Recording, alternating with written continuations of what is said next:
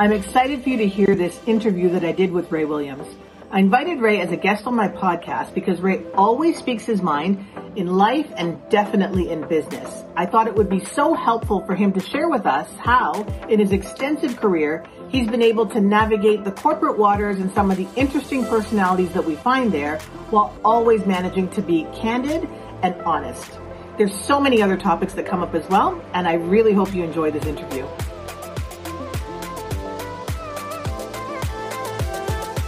Well, welcome to my lemonade stand. Today, we're really happy to have Ray Williams as our guest. Absolute pleasure, and thank you for the invitation, Dion. Yes, well, thank you. So first, I want to introduce Ray and let you know he's a very good friend. But over and above that, he's also the managing director and vice chairman of financial markets for National Bank Financial. Ray has spent most of his career in capital markets, and we're going to talk about that a little bit. But equally impressive is his strong commitment to his community. So both myself and Ray actually met through the Canadian Association of Urban Financial Professionals many, many moons ago. And I know that today, Ray, in addition to the work that you continue to do for that organization, you're also a board member of 100 Strong, and you're a co-founder and chair of the Black Opportunity Fund. And it's going to be interesting for us to get into some of those details this morning. But I wanted to start out with just talking about your career a bit. So you've spent most of your career in capital markets, and you've worked for the largest banks in North America and the UK. So we know already that you have the technical skills, but tell us about some of the leadership skills that helped you to progress in your career, either leadership skills that you just had or things that you had to develop to help you to progress through your career. So that's interesting. So I would say that communication is probably the biggest one. I've been pointed out as Mr. Chatty Man on more than one occasion. Because I do like to engage people. I'm one of those people that I was very curious about who people are, where they're coming from, points of view, and so communication is really of paramount importance. And it's probably what's made me a half decent salesperson over the many years. So I would say that is a fundamental aspect of a leadership skill that might be foundational for success. But right. Interestingly enough, I would say where I've garnered and gained the greatest amount of direction to help create success in my business world is actually in my work from a volunteer perspective. Because one of the things around leadership I found very early days, and you and I worked very closely together when I was president of the organization way back in 2000, over 20 years ago. What I found and what I learned was that in order to create some degree of success, you had to ensure that those that you were working with bought into the notion of what you're working towards. And that was super important. And so there was a certain amount of humility that brought to the situation. It's like, within a workforce, if you're a boss, you can say, I need this done, I need this done. That person essentially has to get that done because it's going to be part of the assessment, appraisal, etc.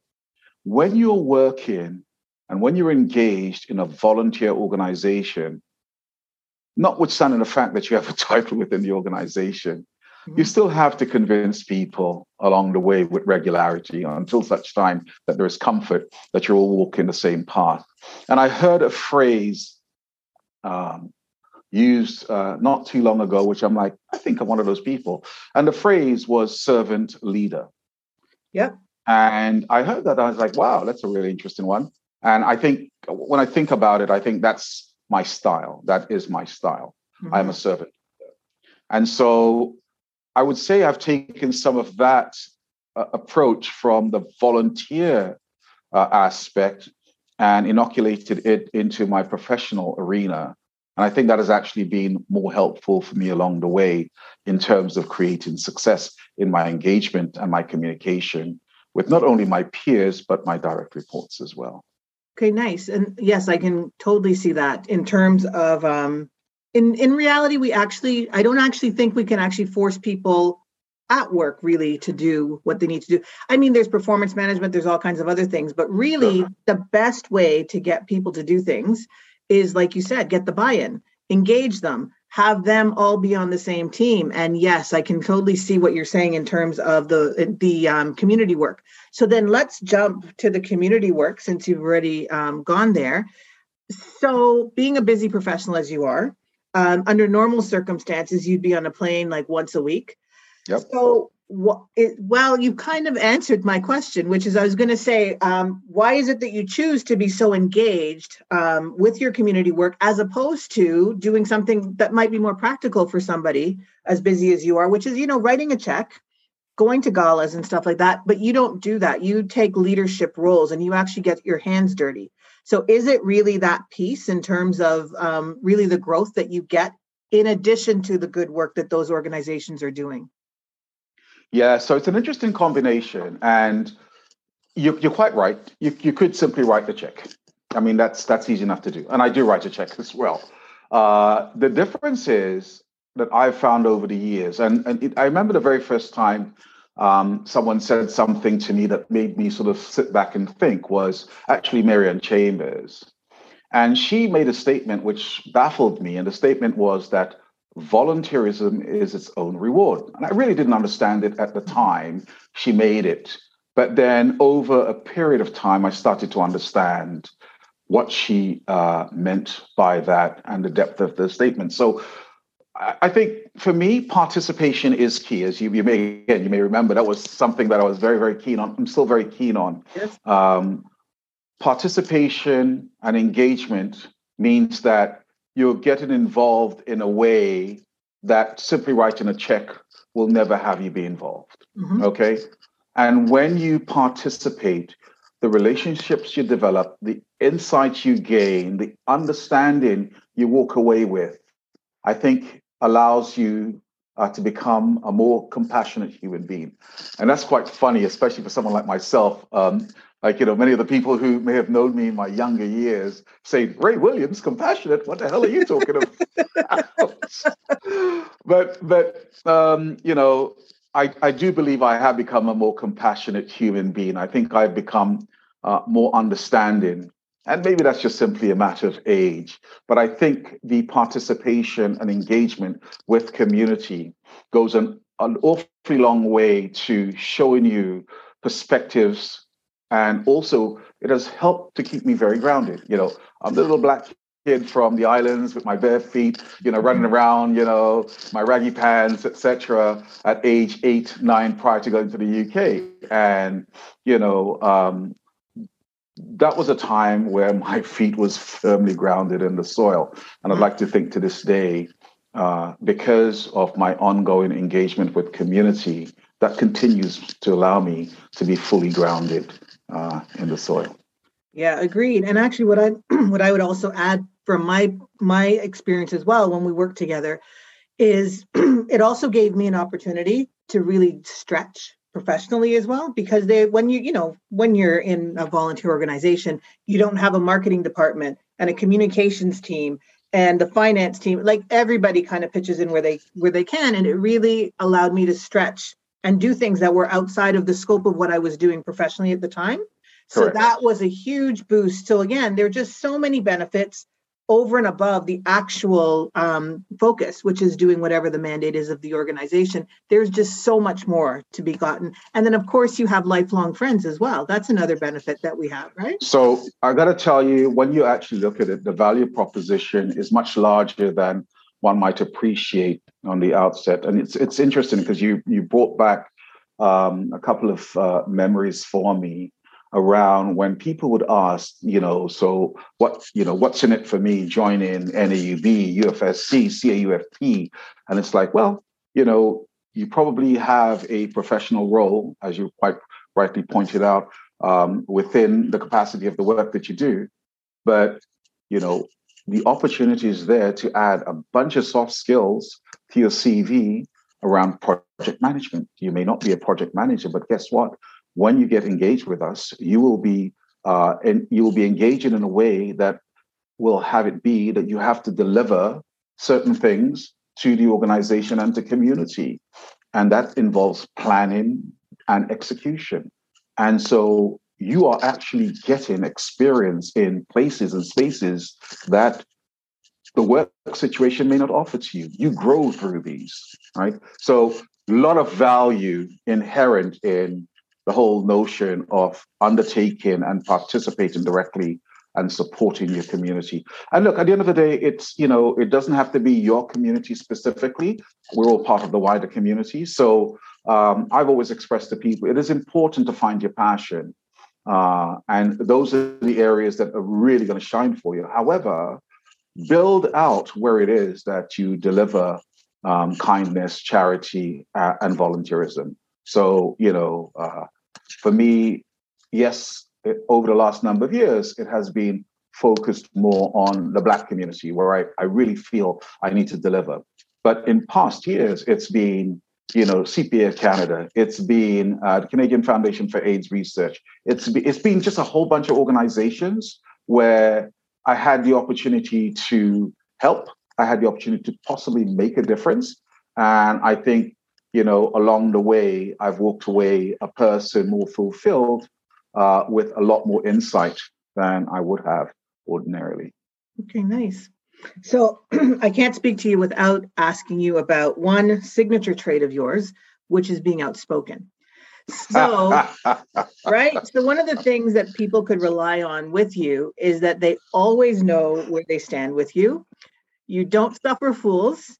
And also in today's business environment where we talk so much, like the word candour is thrown around a lot and the value of candour. We also talk about people being able to show up at work as who they are, as opposed to having to try to pretend to be somebody that they're not. But again, given your long tenure, because now you're an elder in the business world, I can imagine that sometimes that would have worked out really well. And there might have been some times where it might not have worked out as well for you. Not everybody's happy to hear candid feedback. So I just also would like to hear, what's your perspective in terms of an effective way of always being honest and candid with your conversations and kind of staying out of hot water?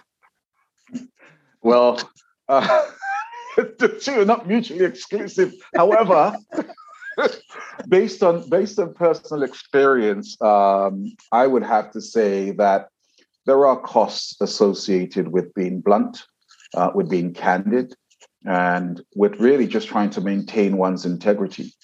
I would like to think that having worked in Bay Street for the last 31 years, that there is a reason why I still have engagement with clients I knew 30 years ago who've moved up the ranks like myself. And that has to do with a sense of honesty and integrity that I carry. I don't like baggage. There is a cost to not liking baggage because I prefer to speak my mind and get it off my chest, as it were, and be able to go to bed more often than not without that baggage. But there are costs. And so that candor that sometimes comes through, notwithstanding the fact that it comes from an honest place, not discounting the fact that hopefully what I'm stating is representative of what I think I see, and thus my truth. Those who are on the receiving end may not necessarily be as appreciative, if you will. Mm-hmm. And it's especially so if it is someone in a position of power that has the ability to impact your career. And I can say quite honestly, it has impacted my career along the way because of the fact that I speak my truth. Mm-hmm. Ultimately, I think you have to have a degree of comfort with yourself around what the potential ramifications might be, recognizing that on occasion it will be negative, right? So I've had setbacks because of that. Mm-hmm. If I was to provide any advice around how to balance that out, and me, when I look back, I would say I should probably have spoken less, listened more, mm-hmm. and take the opportunity to be very, very tactical and maybe a little bit more strategic around when and how I spoke. Because looking back, I would say there were occasions when I spoke out because it was comforting for me to speak out. But it may not necessarily have addressed or defined in any way the future conversation, i.e., get a result that based on the sacrifice you've just literally made, right? And it does end up being a sacrifice, as I mentioned, because there are negative outcomes sometimes for that. Mm-hmm. So I would say you have to be a little bit more balanced around how you speak out, understand your audience, and understand whether or not you speaking out there and then is sufficiently meaningful and will have impact. So I think what I'm hearing you say is that sometimes you might have just been wanting to get something off your chest, and that's kind of a short-term goal, as opposed to taking a pause to figuring out, okay, where do I really want to go? Where do I want this conversation to go? So kind of taking a bit of a pause. Correct. Yeah. Correct. And that's probably a reflection of my own impulsiveness in the past as well. Mm-hmm. Again, being a little bit older now, maybe not quite as impulsive, but you are fundamentally who you are. And so it sometimes helps to have either someone around you who understands and recognizes your passion that can maybe put a little curb on that in terms of guidance. Yep. And like I said, over time, I've obviously learned through maybe the hard way that speak out when it's important and it has the possibility of creating impact rather than speaking out simply because. Yes, but but it is very valuable, and I'm sure you're one of those people, and I'm sure you have some of those folks in your life where that when you talk to them, they're going to tell you the truth, and those are invaluable folks. So it is still something that's very worthwhile pursuing. And you talked about maintaining your integrity and so forth. So there's a big upside. So it's just a matter of figuring out to frame how you're actually going to deliver your message. Correct. So, and then so anybody who follows you on Instagram knows that food plays a very large role in your life. And it seems like whenever you want to blow off some steam, seems like you head off to like a farmer's market or to a butcher shop so that you could then whip up some amazing dishes. So am I interpreting correctly that cooking and food is kind of your creative outlet and a way for you to kind of de-stress? I would say that's pretty accurate. I mean, so, I have a fundamental belief that food is the glue that brings the world together. There's nothing more joyous than when you travel, breaking bread with people locally. And the other aspect of food within within a global perspective is all the amazing types of ingredients that are available, especially here now in Canada, right? I mean, when I look at the food scene from when I arrived 31 years ago, you'd be hard pressed, even in Bay Street, to find. Actually, you could not find a restaurant in Bay Street. I remember very clearly you had a wine bar, which was Vines on Wellington Street, which sort of very reminiscent of London, the city of London for me. Over and above that, when you wanted to go out to dinner, you'd go either Yorkville, King Street East, King Street West, but there's nothing in that actual Bay Street 3x4. And then along comes Jump, and then after that it's Aqua, then Canoe, and then suddenly, we've got restaurants downtown. Yes, it's an but also, right. But what it also represents is that the change in food scene in Canada, especially in the GTA, as you've had immigrants from different places arrive. So whether you want to talk about Ethiopian cuisine, Eritrean cuisine, lots of similarities, more Lebanese restaurants, more Afghan restaurants, African restaurants turning up in the city, the ubiquity of the patty. Now you can get everywhere. The fact that there were very few Thai restaurants in 1990 when I arrived, and now supposedly every food court has Thai food, which is quite interesting. But for me, I live out in Oakville. Mississauga is fantastic. On a Saturday morning, I can go out and I can, hit up TNT, Nations, Little India, PAK Korean food store, and on and on and on. And the joy of all of that is you go in and you see something that may be on special and looks different and you want to try it out. And it's like, okay, you're going to form a meal around that for Sunday or whatever it might be. But the food component really has been a very important part of the balance in my life. And yes, it is probably one of the main stress relievers in my life, because I could have the worst day on the planet. And if I go home and open the fridge and start pulling out ingredients, my wife often says, well, there's nothing to eat. And, half an hour later after chopping, and the chopping itself is cathartic. It's like it takes you away, because now my head is into a space about, okay, I've got this, what can I add to it? What's the outcome here? And so it literally transports you. It's my happy place. It is my happy place. I love to grill. I love to cook. And probably when I look back, inadvertently, I signed up. And I'm not sure it's inadvertent, but I signed up for George Brown's College Culinary Arts program in the midst of the financial crisis. So between 2008 and 2011, I managed to do all the courses required to get my culinary arts program. And as you can imagine, that was a very ugly period of time for financial markets. But just the joy of looking forward to putting on my whites on a Saturday or Sunday and going for 4 hours into a kitchen where you're being taught different aspects of food and then coming away with amazing meals.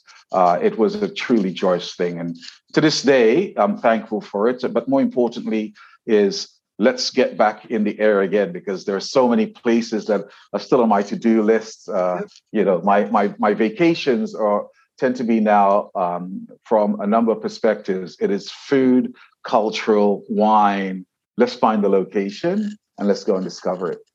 Very nice. And I'd imagine, because you said that happened at that period of time when you got your certification through George Brown, I would imagine that actually enhances all the other parts of your life as well, because you have a bad day. I'm sure you're not the most pleasant. I'm not the most pleasant person when I come home after having a bad day, but it's something that flips the switch, and all of a sudden your family life is about this great meal and stuff like. And then of course I can see how those can also factor into, now you're refreshed when you go back at it.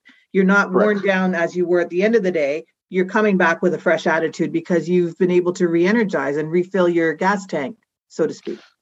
Yeah. So look, one of the things I had to learn in the early 90s, early mid-90s, I traded on the CIBC swap desk. And we went through some ugly times back then.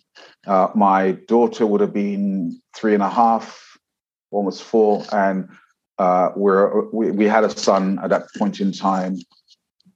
Because there are 3 years between my children. What I was trying to get at is that, I've been through a number of ugly markets, and there was a lot of ugly stuff happening circa 94 into 95, Procter & Gamble, just a whole bunch of ugly stuff. And as a derivatives trader, dealing with futures, swaps, etc., a lot of stress. And one of the things I had to learn was that when I went home, my eldest, Kelsey, would rush to the door and grab her daddy. And so it didn't matter what had gone on in my day. I had to recognize that this child was just pure joy, etc. So I made a habit of actually, before I stepped into the house, wiping my feet a number of times. And it was a way of making a statement about leaving the grime, the ugly, and other aspects of whatever had happened during the day at the front doorstep, so that when I stepped into my life and stepped into my children, etc. Didn't always work, but it was something that I chose to do, recognizing who I was and recognizing that I cannot bring the stresses and pressure into the house. And so I rarely talk about work at home, simply because of that situation. Nice. Well, thank you so much, Ray, for sharing your wisdom, your ideas, your tips, your stories with us today. This was really a great treat. And I look forward to being invited to one of these meals that I keep seeing popping up on my Instagram feed. So I'll cross my fingers for that.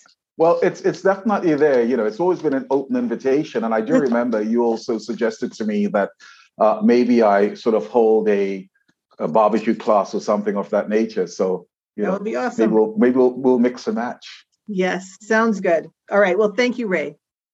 Thank you so much, Dion. Always a pleasure to see you. All right. Take care. Bye for now. If you enjoyed that interview, please subscribe to my YouTube channel, My Lemonade Stand. You can also stream it off of your favorite podcast streaming platform. Looking forward to seeing you next time.